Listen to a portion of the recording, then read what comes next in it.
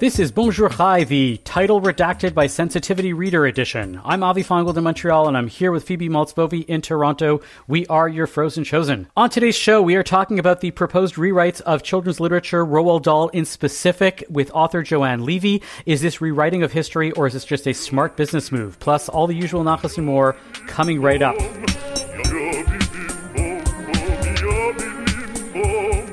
Phoebe, before we get into other stuff, I want to remind people of the Great Canadian Seder. If you're so inclined and you still want to participate, send us an email at bonjour@thecjn.ca. Let us know. It was a lot of fun last year. We're inviting select listeners to take part, and go ahead and send us an email. Let us know if you have a part, if you have a story about the Seder. We want to hear it. We want to have fun with it. So that's bonjour@thecjn.ca to be part of the Great Canadian Seder. Plus, I want everybody to know that we've started releasing some longer interviews as bonus episodes for subscribers only. Subscribing is free. You just have to head over to Apple, Spotify, Google Play, wherever you go to listen to podcasts. The entire feed will come, including these bonus episodes. The first one we have up came out last week. It's an interview I did with Moshe Bain of the Orthodox Union. It was most enlightening. It had a few fireworks in it. I urge you to subscribe so you can check it out and hear what we have coming up in the future as well. Phoebe, what else has been happening with you? Well, I read a book. I read an entire book. Yeah. So I wrote a book review essay for Unheard about a book that I really, really enjoyed by the British feminist Victoria Smith. The book is called Hags, and it's about how it goes for middle-aged women in society today. And she's writing about women a bit older than I am, but, you know, it comes eventually for us all if we're lucky. And yeah, it was a super interesting book about all the different ways, like the Karen phenomenon, sort of the women who supposedly demand to speak to the manager, all sorts of things like that. It was very interesting. Was there a Jewish angle to it, or nope. No, not really? No, that's okay. It's I'm important. Jewish, and I read it and wrote about it. I'm just curious, trying to figure out: are there Jewish women that have more sensitivities to certain middle-aged-hood, or being Karens, being called Karens, being called hags? Oh, we can't call people hags anymore, can we? Well, I mean, maybe it's being reclaimed. I mean, so I will say, yes, there are actually some Jewish angles. I was just exaggerating the absence of a Jewish angle. There's always a Jewish angle, of course. So in Hags, Victoria Smith quotes David Baddiel, the British comedian and author of Jews Don't Count, and sort of makes an analogy between sort of middle-aged women being a group of people who it's sort of socially acceptable to bash, and Jews similarly perhaps falling into that category. So I thought that was, by the rules of intersectionality, if you are a feminist, you should be pro-Jewish as well. I mean, I don't know if the Women's March would would take that tack, but sure. I'm just saying it's logic. This is rationality. It's logic. It is logic. So what I will say, though, is that where it's all going to really come together is in my nachas. So just a little placeholder for that, where these two things relate. So just, a little teaser. Yeah. So what about you? What have you been reading? I've been reading a lot of still magazines and stuff. I was when I was in Toronto, I discovered a magazine store. Did you know this? That there's a magazine store that exists that just sells magazines. It's incredible. Which is great news. And not just like, Time and Newsweek and, Maclean's and National Geographic and all of that. It's just like the high end. It's unbelievable. The magazines now have a base price of like $50, $60 in these high end magazine shops. So I didn't buy a lot, but I bought some, and I was going through just regular magazines. I went through New York Magazine had a big piece about Michael Steinhardt, which piqued my curiosity. It's not a new story, but they really told the whole story about his his thieving of antiquities, I should say, not even antiques. When you get really old, they become antiquities. Did he have to con Marie his antiquity collection? It sounds like the exact opposite. Like there are antiquities and and crammed into cabinetry, above cabinets in the bathrooms. This was a man who really loved his antiquities, couldn't get enough of them, kept buying them, kept bypassing legitimate sources for them, and and started cramming them into his home. The skull that was seen in the real... Okay, so my favorite detail from this article, because you sent me the article and I was looking at it before, and I just saw that there was something where some very ancient skull was seen in a real estate photo of Yeah, his. yeah. Yeah. So it was. Yeah. There was a lot of skullduggery involving this. My fascinating angle to this was that, like, Michael Steinhardt is best known within the Jewish community, especially over the past 25 years, as being one of the founders of Birthright. In addition to, allegations of sexual impropriety, being a avowed atheist, but also decided at some point in the late 90s, Judaism is stagnating, calls up his friend Charles Bronfman and says, let's donate a whole pile of money and send Jewish youth to Israel because that's going to solve, our problems. So did he want Birthright to be something where the Jewish young people are, he could have like doubled up and had them digging for antiquities. They were his mules, like bringing stuff back. It so could have that's been. The interesting thing is that I didn't notice anything specifically in his collections of anything Jewish, meaning he probably had some Jewish antiquities, but it seemed like there was an entire glossing over of that point, and so it seemed like he just cared about all antiquities and not just Jewish ones. All antiquities matter. All antiquities.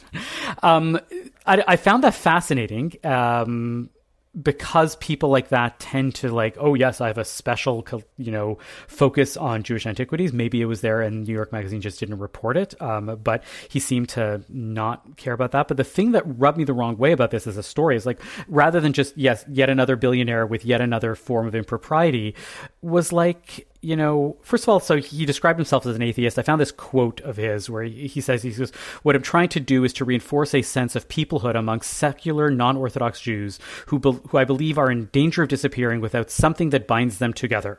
To me, a proud secular Jew is one who knows our history, who understands our people's heroism over many generations, who feels a powerful sense of peoplehood, including a sense of responsibility and care for other Jews around the world, and who embraces the underlying joy that a strong Jewish connection gives us. None of that requires a belief in God. Right. But apparently you can care about history and still want to hoard antiquities and prevent other people from seeing them or having them.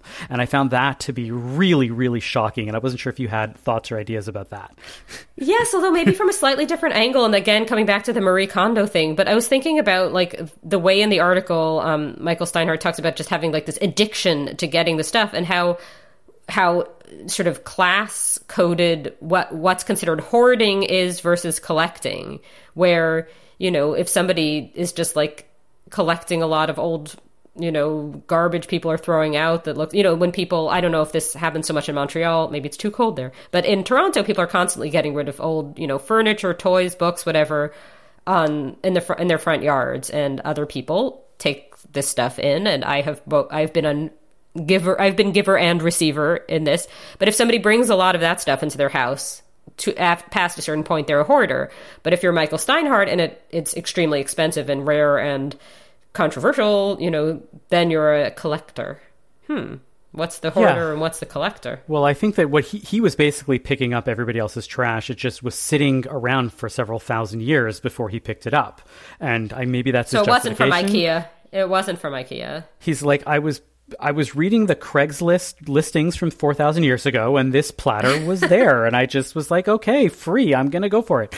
I don't know. I feel like would it have made a difference if he had put it in a museum for, his friends to see, for public to see, for, with the fact that he was keeping it private or just leaving it all over his house? I'm not so cared about the hoarder piece as much as I am like, okay, there are not many of these things and they deserve to be out, in the world. Sure. And the manner in which those things happen are, it's difficult. Yeah, I mean, I think it would definitely, being in a museum is different from being in somebody's house, but then that's still, like, things in museums get, like, I don't know, is the word repatriated, whatever you would say, returned to the rightful so there are owners. That stories also about happens. that. Yeah. Yeah. And I'm okay with that happening, and I'm okay with that, like, being part of the story, and I'm glad that this is, there. But I'm sure that for every Michael Steinhardt, there are thousands of people that have much smaller collections of artifacts and of antiquities that belong in, somewhere that is publicly accessible, meaning in a museum or at a university, but available to be studied and researched. And there are people that bypass all of those chains and just collect antiquities that are of importance and value and end up in private homes. I wonder if they even know. Like, I think that what's different here is that this seems to have been done with his knowledge, whereas I think somebody, if they inherited something that could be very significant, they may not even know. And then they go on the Antiques Roadshow and they find out. That might be something, but it's very different when people do know about it. Absolutely. So yeah, more Jews doing bad stuff. That's kind of where we're at this time. Let's get on to non-Jews doing bad stuff. Our interview about Roald Dahl and rewriting history with author Joanne Levy right after we hear from our sponsor. Are you in the market for a new watch or a special piece of jewelry? Are you looking for the perfect engagement ring to pop the question? Atelier Lou has all this and more. Eric and the team at Atelier Lou can craft a piece for you, or you can select from some of the exclusive designers that they offer. From a simple bangle to a statement necklace, Atelier Lou can make you or your loved ones sparkle. Located in the heart of Westmount in Montreal or online at atelierlou.com, visit Atelier Lou for your next watch or jewelry purchase. And when you do, make sure to use promo code BON18 for 10% off your next purchase. That's atelierlou.com. Over the past week, news broke that the novels of Roald Dahl were being rewritten to fit a more modern sensibility and remove some language that was deemed to be offensive. These changes, at the behest of the Roald Dahl Story Company and Puffin, the book's publishers, were done in conjunction with an organization called Inclusive Minds, which is, according to their website, an organization that works with children's book worlds to support them in an authentic representation, primarily by connecting those in the industry with those who have lived experience of any or multiple facets of diversity. What led us to talk about this today was the obvious point that you can't really rewrite actual history, especially the fact, for example, that Dahl himself was a self-proclaimed anti-Semite, and perhaps this entire enterprise smacks a little of covering up small misdeeds while leaving many others to sit front and center. So to get to the core of what to make of all of this, we reached out to Joanne Levy. Joanne Levy is an award-winning author and our resident children's literature expert. Joanne, welcome to Bonjour Chai. Thank you. So great to be here. So can you start by telling us about this phenomenon, which many of our listeners may not even be aware of, something called sensitivity readers, and when this idea started, where it came from? Well, I can't tell you when it started. It has been a recent thing in the last few years where people will get sensitivity readers to look over their manuscripts, hopefully pre-published, to make sure that they get details correct, that the things that they may say are not unintentionally offensive, or just get details wrong. For example, I've used sensitivity readers for my books about Jewish practice that's beyond my knowledge, just to make sure I got things right. So a lot of people, if they're writing characters that aren't from their lived experience, they will engage sensitivity readers to make sure they get details right. So I just wonder, like, the enterprise of writing fiction is inherently you're getting one voice, and no one person has had all experiences. And I think there's something with sensitivity readers where on the one hand, I totally get, I'm a nonfiction writer myself, not fiction, but I get the desire to get details right, and certainly not to upset people, certainly needlessly upset people. But at the same time, isn't fiction, like, you're always going to be you're never going to get everybody's perspective in the world. And what's the downside of just saying, I'm one person, I'm telling a story? It's inherently going to have, blind spots, because whose story wouldn't? And just leaving it at that, and asking readers to just be sort of more accepting of the fact that you're hearing from only one person. Sure. And I think that's why it's a controversial practice. And how far do you go? You don't necessarily want to sanitize your words and your books. I think it's, at least in my experience, it's so you don't get something unintentionally wrong because you don't know what you don't know. Mm-hmm. So that's how I come at it from. And I think there is a danger in over sanitizing fiction because you're afraid of people being offended by something. I think you just, as an author, you just need to do your best job to make sure you got it right. And it's not about not offending somebody. Mm-hmm. It's about just getting it right. I just had one sort of follow-up question about that, which is, two people of the exact same demographics with the same, level of religiosity, the same ethnicity, whatever it is, might disagree. So how does sensitivity reading approach this? That's a good question. Thank you. So, for example, when I used, maybe not a sensitivity reader, but more of a fact checker, when I used my dad, who runs a funeral home, to fact check my book, Sorry for Your Loss, which is set in a Jewish funeral home, there are regional differences in practices. And I aligned with what he does and what I know is kosher and what they do in their funeral home. But I put a note in the back saying, these things are regional. Your funeral home may not do it the same as mine. I accept that, and it is what it is. So maybe that's not exactly the answer you were looking for. That makes sense. So that you're getting that it's been sort of, somebody has looked at it, but still with that, yeah. No, that makes sense. So, the book you bring up, Sorry for Your Loss, which was a great book, and we spoke about it on Bonjour Chai a little over a year ago. We had our first book month, I guess last November, not this past, but the one before. It's, as you said, it's a middle grade novel, takes place in a funeral home. There's a kid whose parents are funeral directors, and there's the person has a friend. It used to be that when you were writing something like this, it wasn't called a sensitivity reader necessarily. It was research, right? You're doing the research and you're also writing what you know. So if you have a lived experience of this is what Judaism looks like for me, you're not expected to write differently than that.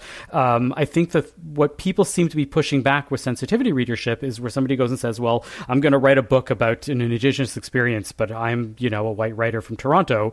Well, maybe you shouldn't be writing that novel to begin with.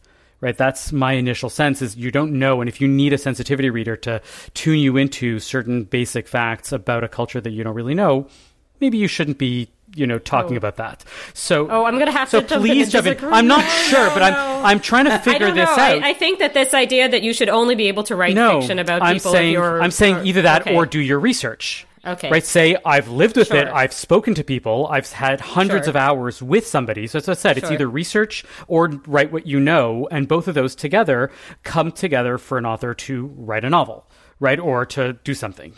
So here's a great example of somebody that it wasn't their lived experience, but a author friend of mine wrote a book. It's called Fierce. And it's all about women in the past, Canadian women who, I'm not even sure what I want to say, but they were standouts in whatever they did. And a lot of them were Indigenous from different areas of the country. And so what the author did was she went around and got a whole bunch of sensitivity readers from the different Indigenous communities to make sure that she got the details correct. But she wanted to tell these many stories in a book about Canadian history. Mm-hmm. So she didn't have that lived experience, and she also fictionalized some of the stories where there was a lot of gaps. So she tried to sort of fill in what their lives might have been like, but she definitely did her research. And part of that was having the sensitivity readers look over and make sure that she got the details right. So I just had a way of sort of jumping out to that might sort of get us to actually the Roald Dahl topic a little bit, which is that in the past, not to generalize about the past, this was not the approach of fiction writers, which is why, so my background is in 19th century French history, and specifically French Jewish history, and I read a lot of texts where, there's representations of the Jew, and this is not coming from an author's lived experience, or research, and it's truly like some figment of their imagination, it's a trope, whatever, and they're talking about whichever writer, Balzac, whoever is talking about the Jew, and there's no pretense that this is getting at something realistic, and then this ends up being either offensive or just sort of confusing when actual human beings who are Jewish pick up this literature. So I think it's interesting to sort of look at where this idea comes from, because it was not always the case that people thought you had to know everything about a person to write that point of view. I think that's new, and I think even somebody like me who's a little skeptical of maybe sensitivity reading in certain respects, I think about what there was in the past, and I can understand why there would be a desire to do it differently from that. Yeah, and I think that there's so many anti-Semitic tropes that are so baked into our modern life that a lot of people don't even recognize them. So I think that it's worth mentioning that those things could probably use to be left out of literature. But I will say that in this instance, I don't agree with what they've done. So if I can just, before we get to that situation, to talk about this contemporary, right, still where we're press, right, before the book gets published, what is the part where you see authors really start chafing at this idea of sensitivity reading? Because what you're saying, like, it makes perfect sense to me to do your research, to make sure that your facts are straight, always has been, I think, a hallmark of publishing, of authorship. But it seems that there are a lot of authors that push back against this idea of sensitivity readership. Where does that come from? What's the place where it goes off the rails before we get to Roald Dahl? Well, because it's such a gray area, and if somebody tells you can't tell a story because you haven't lived it, I think people chafe at that, because good writers are going to do their research and they're going to tell a story properly. If somebody tells a story well and does their research, I don't care who wrote it. And I like to think that readers don't care who wrote it if they tell the story properly and do their research. I mean, Stephen King probably hasn't killed anybody. Stephen King, the things that happen. I've read a lot of his books. They seem really well researched. No, well, I'm kidding. But it's not his lived experience Yes. of actually killing people. So, I mean, I'm stretching there, but still, I mean, if all you write is what you know in your lived experience sitting in your home, you're not going to get very far with your writing. Everybody thinks differently about it. Some people really chafe at it. Some people are like, oh, well, you can, I will do more research than I might have done because I don't want to offend anybody and I want to make sure. And it's really a spectrum, I think, of how people feel about it. Well, I was just wondering, in terms of research, I think there would be another approach in fiction, which is that the narrator is not somebody who knows everything, is not an omniscient narrator, whatever, however you want to talk about this in literary terms. But, what if you, it seems possible to me that you could write fiction not doing research and also not claiming that all about a lived experience you don't have, precisely because of who the story is told by. For sure. And most of my books are told in first person and through the eyes of an 11 or 12-year-old. So, of course, their lived experience is their own lived experience. So I think you have a bit more latitude in that respect. But I still think you need to, the people that they experience in their world, you need to be very clear what you're trying to do with your book and make sure that you don't go outside the realm of what is the story you're trying to tell. Mm-hmm. And just one final question on this. Would you say there's a difference between sensitivity reading and just fact-checking? Like, what if it were just called fact-checking? I think there is a difference. Fact-checking is literally checking facts and making sure that stuff is correct. Sensitivity reading, I think, goes a bit further as far as cultural aspects and practices, things like that may be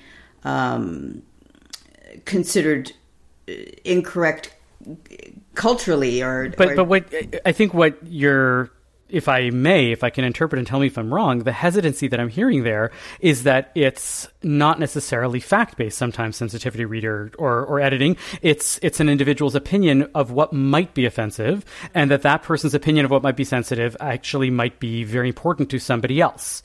Right. Absolutely. And that's where you get into the gray area where the author has to decide, okay, is that worth taking out or refining or changing, or am I willing to possibly offend somebody because it's on the end of a spectrum? Yeah. Do authors often reject a sensitivity reader's suggestions? I can't say for sure, but I think if they do, they should do it for good reason, and there are good reasons to reject it. And sensitivity reads are opinions. That's why they're not fact checks. So I think you do get into, like I said, that gray area of do you accept it? Are you willing to take the risk?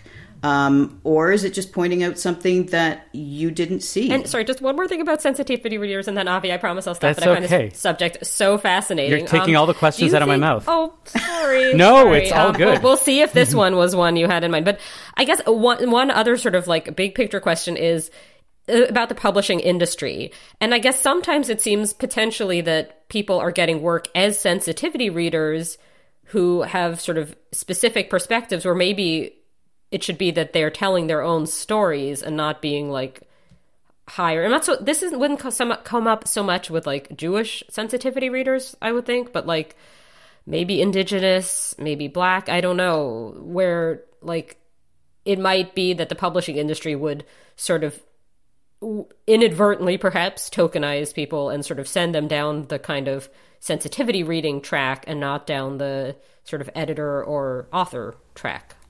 Yeah, absolutely. And I think that maybe that was a bigger fear a few years ago, but I think a lot of publishers are becoming a little more sensitive, if I can use the word, to letting people tell their own stories. And I think a lot of, especially Canadian publishers, are making spaces for people, for Indigenous writers and BIPOC authors, and to have their own spaces to tell their stories.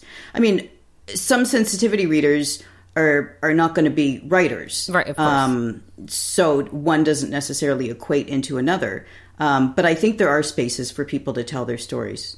You know, what you're bringing actually brings up an entire different discussion. And if I can sidebar here just to bring it up, but we can maybe deal with this another time. Like within various publishing companies, there is sometimes moments where you get into sensitivity readers and this idea to like need to censor from within a publishing group. I had been doing a lot of research for a story that has yet to be done by us or by the Canadian Jewish News on PJ Library. We've been looking at PJ Library and talking about it, and I've spoken to librarians, I spoke to authors, I spoke to other people in the publishing industry, and, you know, I was hearing stuff where PJ Library was asking authors to remove things from books. Now, I'm not going to ask you, you are in the Jewish book world, but this is a form of sensitivity readership which can go into a dangerous path, because on the one hand, if PJ Library gets to say that we don't want this in our books, right, because this is too much,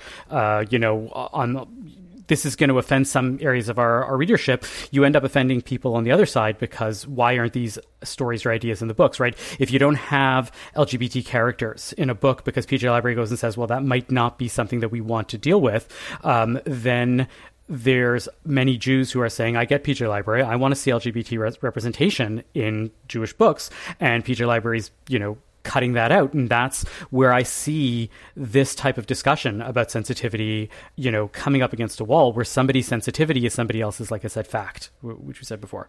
So I would jump in there and say, for one thing, I know PJ is actively looking for LGBTQ books. So I was just giving an example. I know. I just don't want to go off the rails there. Yeah. But I will say that curation and censorship are different things. So while I think PJ is looking to curate a list of certain books that they know their readership will like and appreciate and be approved by a wide audience, I don't think that's necessarily censorship. Because while they may say, please take that out of your book, the author can say, no, it's staying in, and maybe it doesn't get into their program. So it's not, I wouldn't call it censorship as much as curation. So what's interesting is that leads directly finally into our Roald Dahl discussion. One is that you're pointing out that this is before versus after a book is published, and that there's a big difference with that. And then the idea of curation versus censorship, right? What happens to a book when the author is no longer around even to decide to rewrite or to re-edit or whatnot, and we go and say, well, these words or these ideas or these images are no longer worthy of being read by children, and we have to cut them out. Absolutely. And I do think There's also a difference between, like you said, an author who's still around to be able to change their words and somebody where it's their estate or whoever owns the rights to their books who's doing it. So, for example, Judy Blume actually changed Are You There, God? It's Me, Margaret in 1998 and updated it. I'll spare you the details. Oh, no, I think the details are interesting. It has, I'm speculating now. I'm like, wait. On did this Twitter, did she convert to Islam and it's now Are You There, Allah? It's Me, Margaret. It has to do with how the pad stays put, I believe. Exactly. I don't think that's too. I think we can. We're all 12 adults. and up or whatever the age would be. I don't know. When I first read the book, way back when, it had the maxi pads with the belt, which even back then I had no experience with because it was out of date then. And then they updated it in 1998 to take it out. And I only noticed it when I started writing middle grade books. And of course, I wanted to go back to the gold standard of middle grade books. And I'm like, I am sure that there used to be belts. and I actually researched it and found out that they had changed it.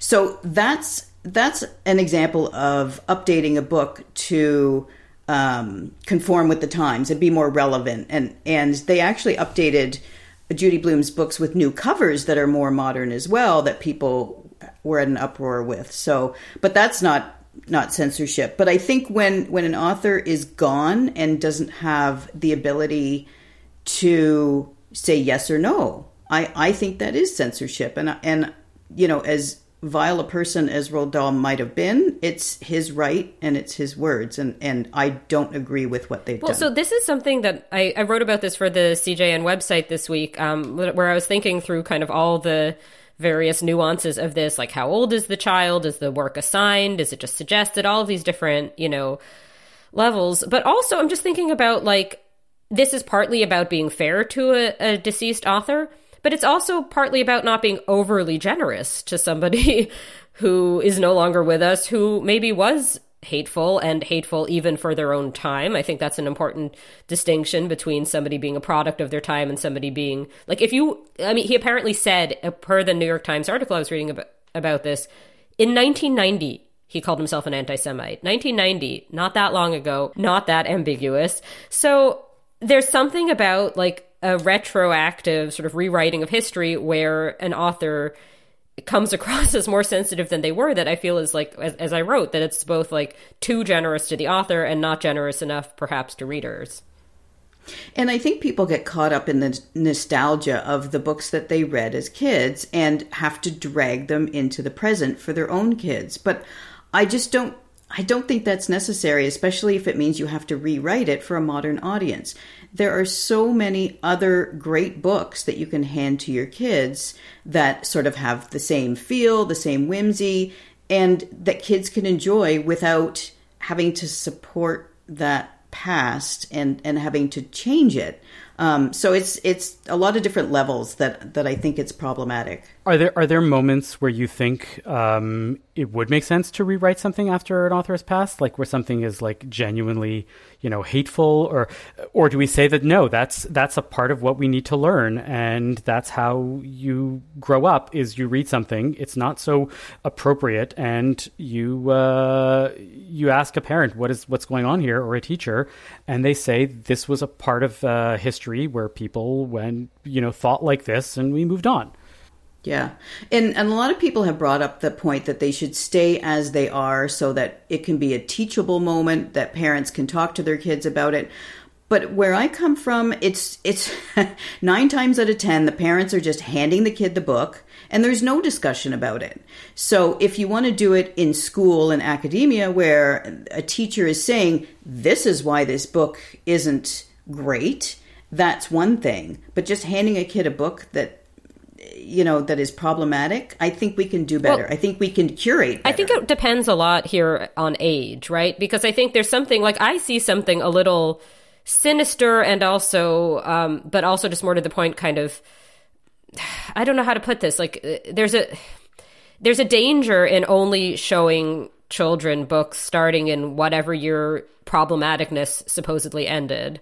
And I don't know, was it 2018, 2020, whatever it is, And I say this as somebody with young children, and we do read a lot of new books for children, also older books for children, but there's like, the world did not start 5 minutes ago, and I think there's a little bit of a narcissism, like a generational or sort of like a presentism or something of thinking that we in this moment have everything right and that everybody in the past didn't. And I mean, I am more personally into sitcoms, very into sitcoms, and I sometimes will watch like the Mary Tyler Moore Show and think, wow, this is a lot more feminist than something you would see from the last like 20 years. So I think there's something to be like, the idea that you could only hand a child who can read on their own, you know, a book from the last few years seems like that also is like presents its own set of problems potentially. I don't know. What do you think?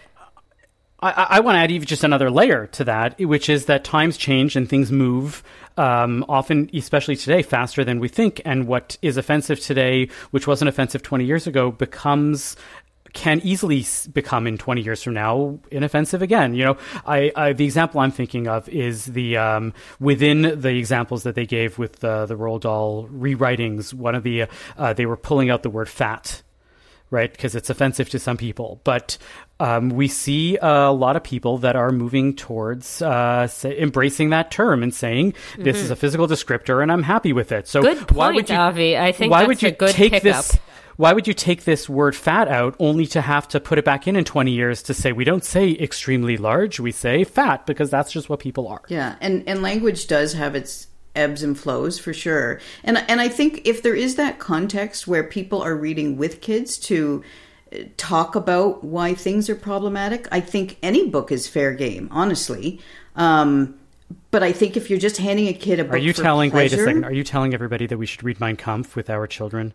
Just to explain to them what's... Do we have to every single episode talk about where my high school was literally selling it on the street in New York at a book sale? We're going to have to do that anecdote every time. This was happening in New York City a few years ago. And I'm talking about I don't want to interrupt because that's my it's always about Mein Kampf. My people, but I think if there is context, I think everything is fair game if somebody is given context. But like I said, if you're just handing a kid something to read on the beach, and you don't want to have those conversations, because the thing is, when you have stuff that's really problematic like that, and say here it's mom approved or dad approved or whatever, you can be normalizing that stuff. I guess, but are there books that aren't problematic? Does that exist? Because I feel like everything could offend somebody. Like, I think I don't want to be too sort of like test case. Obviously, not every book is Mein Kampf, you know, but like, I don't know. I'm trying to picture. I just feel like there's a certain kind of like middle ground where books are challenging and thought provoking, but you know, I don't know. I'll add another layer to make it even sharper. I think that you sometimes will say that here's a book that reflects our family's values and is perfect, and here, read it as mom approved or dad approved. And a kid grows up and reads it and reads this entire corpus of books that this kid gets all the time and is perfectly fine. But they grow up realizing that they only got one point of view their entire life, and they resent not having a second, point of view to open them up to other ideas. But what book would that even be? Like, I'm just trying to picture what would be a book It's basically, I'm saying that every book becomes problematic because even a book that is perfectly fine does not expose you to, some other idea which you may have wanted to know about. Well, and I think that's where education comes in a lot, and where we read problematic books in schools, and there is that context of why these are problematic, or this is what it was like at a time that we've come past, or that sort of thing. But is there a non-problematic book? Does that exist? Sorry for your loss. Except for yours. Present company always excluded. Yeah. Yes. Although, again, I could imagine in several decades from now where life becomes this like really long-term, we figured out how to we solved for death, right? And this book, Sorry for Your Loss, which was an award-winning book and everybody used to read it to understand stuff. Well, we don't read that anymore because we don't want our kids to know about death because it's a thing that happened in the past.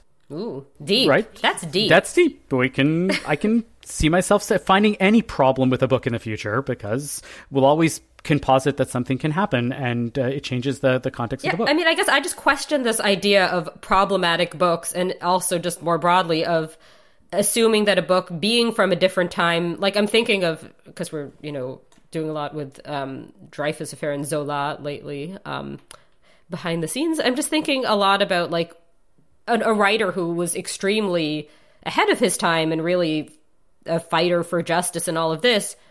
He was not using the term BIPOC, right? You know what I mean? Like, I think that I guess I would say that this is something where people who are experts and are adults and know about the context beyond even like what most adults would know need to say, okay, like certain books are just from a different time, and that's useful and educational and helpful for children to realize that our moment isn't the only one, whereas others were offensive for their own time, are genuinely upsetting, and shouldn't just be handed to a child for beach reading. I don't know if any of that makes sense. Yeah, and the thing is, I think we're always trying to do better. I know for myself, there are words that I don't use anymore in my kids' books. And it's not a matter of me censoring myself as much as just finding a better word. And just not having certain words in my vocabulary anymore. So I'm trying to do better. Desperate to know which words, but I don't know. Oh, things like lame. Okay. Crazy. Just things like that may be just unnecessary. Would you put those into the mouth of a narrator or a speaker if the book was set in a time when these types of things were actually said? I might not. You see where I'm getting with this? Yeah, like, no, for sure. Why would you historically accurate? If you were writing a book for the 1920s, nobody would put in the N-word, right, listed, right, as a character saying this anymore. We say that this is verboten, and yet that's the way people spoke back then. If I was writing for adults, I'd probably say yes, I would, and I would make it historically accurate. If I'm writing for kids, I tend to be a little more nuanced. Interesting. And that's really like at the core of what this whole discussion is, because we tend to want to protect children and say, oh, we're going to give them extra sensitivity. We want to censor and we want to make sure that, they're growing up, and we're going to give them these ideas in a way that they're able to absorb them, when we probably can, assume more of them, and they probably are better readers than we ever think that they will be. But that's my opinion. Kids are smart. Yeah, kids are smart. Kids get it. And I think the core of all of it is context, and giving kids context and allowing kids to talk about it. And if it makes them uncomfortable, let's talk about why it makes you uncomfortable. So then to wrap it up here, what do you think should happen in cases of books that are genuinely problematic, but that are intended for young readers? And whose authors have passed on? How do you think we should be approaching these types of republishing of literature? I think if the author has passed on, I don't think you should touch them. But that doesn't mean we have to hand them to kids either. We can let them go out of print and find something better. I had been thinking about like the possibility of putting in footnotes or an afterword that leaves it alone, that says this word in this context makes sense for when it was being written. Here's some discussion points to think about it, but nowadays we don't talk about this. You don't think the hand-holding along that way is useful or interesting? You know what? I haven't really thought about it. I mean, I guess you could, but I just don't. I would want to publish Roald Dahl. I mean, I wouldn't want to, because I think that, like I said, he's a twit, to use one of his own words. But if people want to read it, great. But make sure you put in an afterword that talks about, this was his language, this is what he used, this is who he was, and see it as you see fit. But I don't know if that's really the publisher's responsibility to do that either. That kind of... It seems less problematic to do that than to rewrite the books themselves. Oh, I agree. I don't think rewriting it is the answer. But I think it's worth mentioning, too, that his whole catalog is now owned by Netflix. So I don't think that they're sanitizing these books for any reason other than to make more money off them. So it's not really their sense to better the literature as much as sell more books. Okay. Yeah, to sanitize it to sell more books. Okay.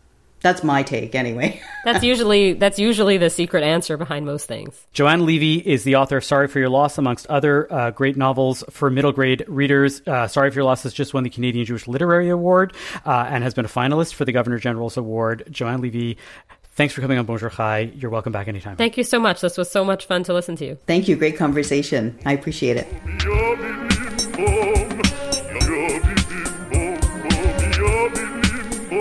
And now it's time on the show for our Nachas of the Week. Phoebe, what's your Nachas this week? Yes, so we were talking about Jews doing bad stuff, non-Jews doing bad stuff. Now I'm going to talk about a Jew doing good stuff. So I, as you all know, subscribe to BritBox Canada and watch a lot of old British sitcoms. And the latest that they've had is one called My Family that started in the year 2000 and apparently ran for 10 seasons. I had never seen this before, and I'm completely hooked. I'm hoarding it like it was an antiquity. And its star is the actress Zoe Wanamaker, whose Wikipedia I immediately went to because I recognized her from, among others, Poirot. But she... Let me get to the part about her early life and education. Okay, Zoe Wanamaker was born in New York City on 13th of May, 1949, the daughter of Canadian actress and radio performer Charlotte Holland, an American actor and film, whatever. So, and Sam Wanamaker, who was born Samuel Wattenmacher. Her father was of Ukrainian Jewish descent, although she had a secular and non-observant upbringing. Apparently, Charlotte Holland, the Canadian, also Jewish. Whoa! So we have a little bit of Canadian Jewish lore here in this sitcom. Now, the reason this is all going to, the way this is all going to come together with that book Hags is she plays on the sitcom, Zoe Wanamaker plays on the sitcom Susan Harper, not an explicitly Jewish character, at least not as per the first season plus one episode of season 2, but she's very much like the kind of spends too much, somewhat nagging middle-aged wife trope. And I'm wondering, is there something where, like, a Jewish woman would be more likely to be cast in such a role? I don't know. I think that there's perhaps something to that. In an entirely secular, default sort of secular Christian sitcom. Yes, because we've never asked this question on Bonjour Chai. Who should be playing roles of Jews and non-Jews? And... in the arts, that's never been come up before. No. Let's bracket that now.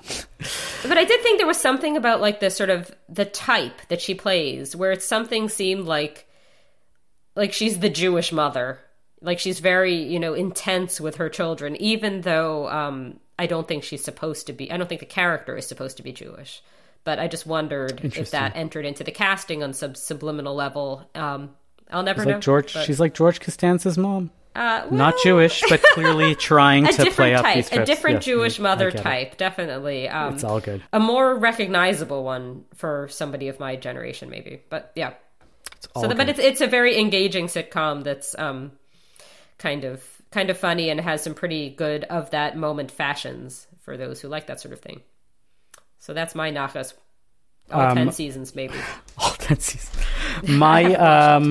I am going to very simply call out a wonderful experience I had last Saturday evening into Saturday night. I did a Havdalah for students at Hillel at the Hillel House on Stanley Street for Hillel McGill, Hillel Concordia, various students. I had a wonderful time.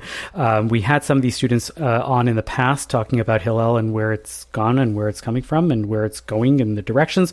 But it was a wonderful time. I did some teaching about the Torah portion of the week. We had some snacks and going out on Shabbat in this way is always a fun, wonderful experience to do. So a shout out to Sudash Lishit and Havdalah at Hillel House and all the people that I met there that listened to the show. So yeah, yay them. Excellent. Thank you for listening to Bonjour Chai for the week ending February 25th, Shabbat Parashat Terumah. The show is produced and edited by Zach Kaufman. The executive producer for CJN Podcasts is Michael Freeman. Our music is by So-Called. We are a project of the Jewish Living Lab and are distributed by the CJN Podcast Network. You can listen to all our past episodes on our page at thecjn.ca/bonjour, and you can subscribe to the podcast and automatically receive all episodes on Apple, Spotify, or wherever you get your podcasts. We'd love it if you told a friend about Bonjour Chai. It's one of the best ways that we get new listeners, and as always, you can email us with comments or ideas at bonjour@thecjn.ca. I'm Avi Feingold. I'm Phoebe Maltz-Bovey.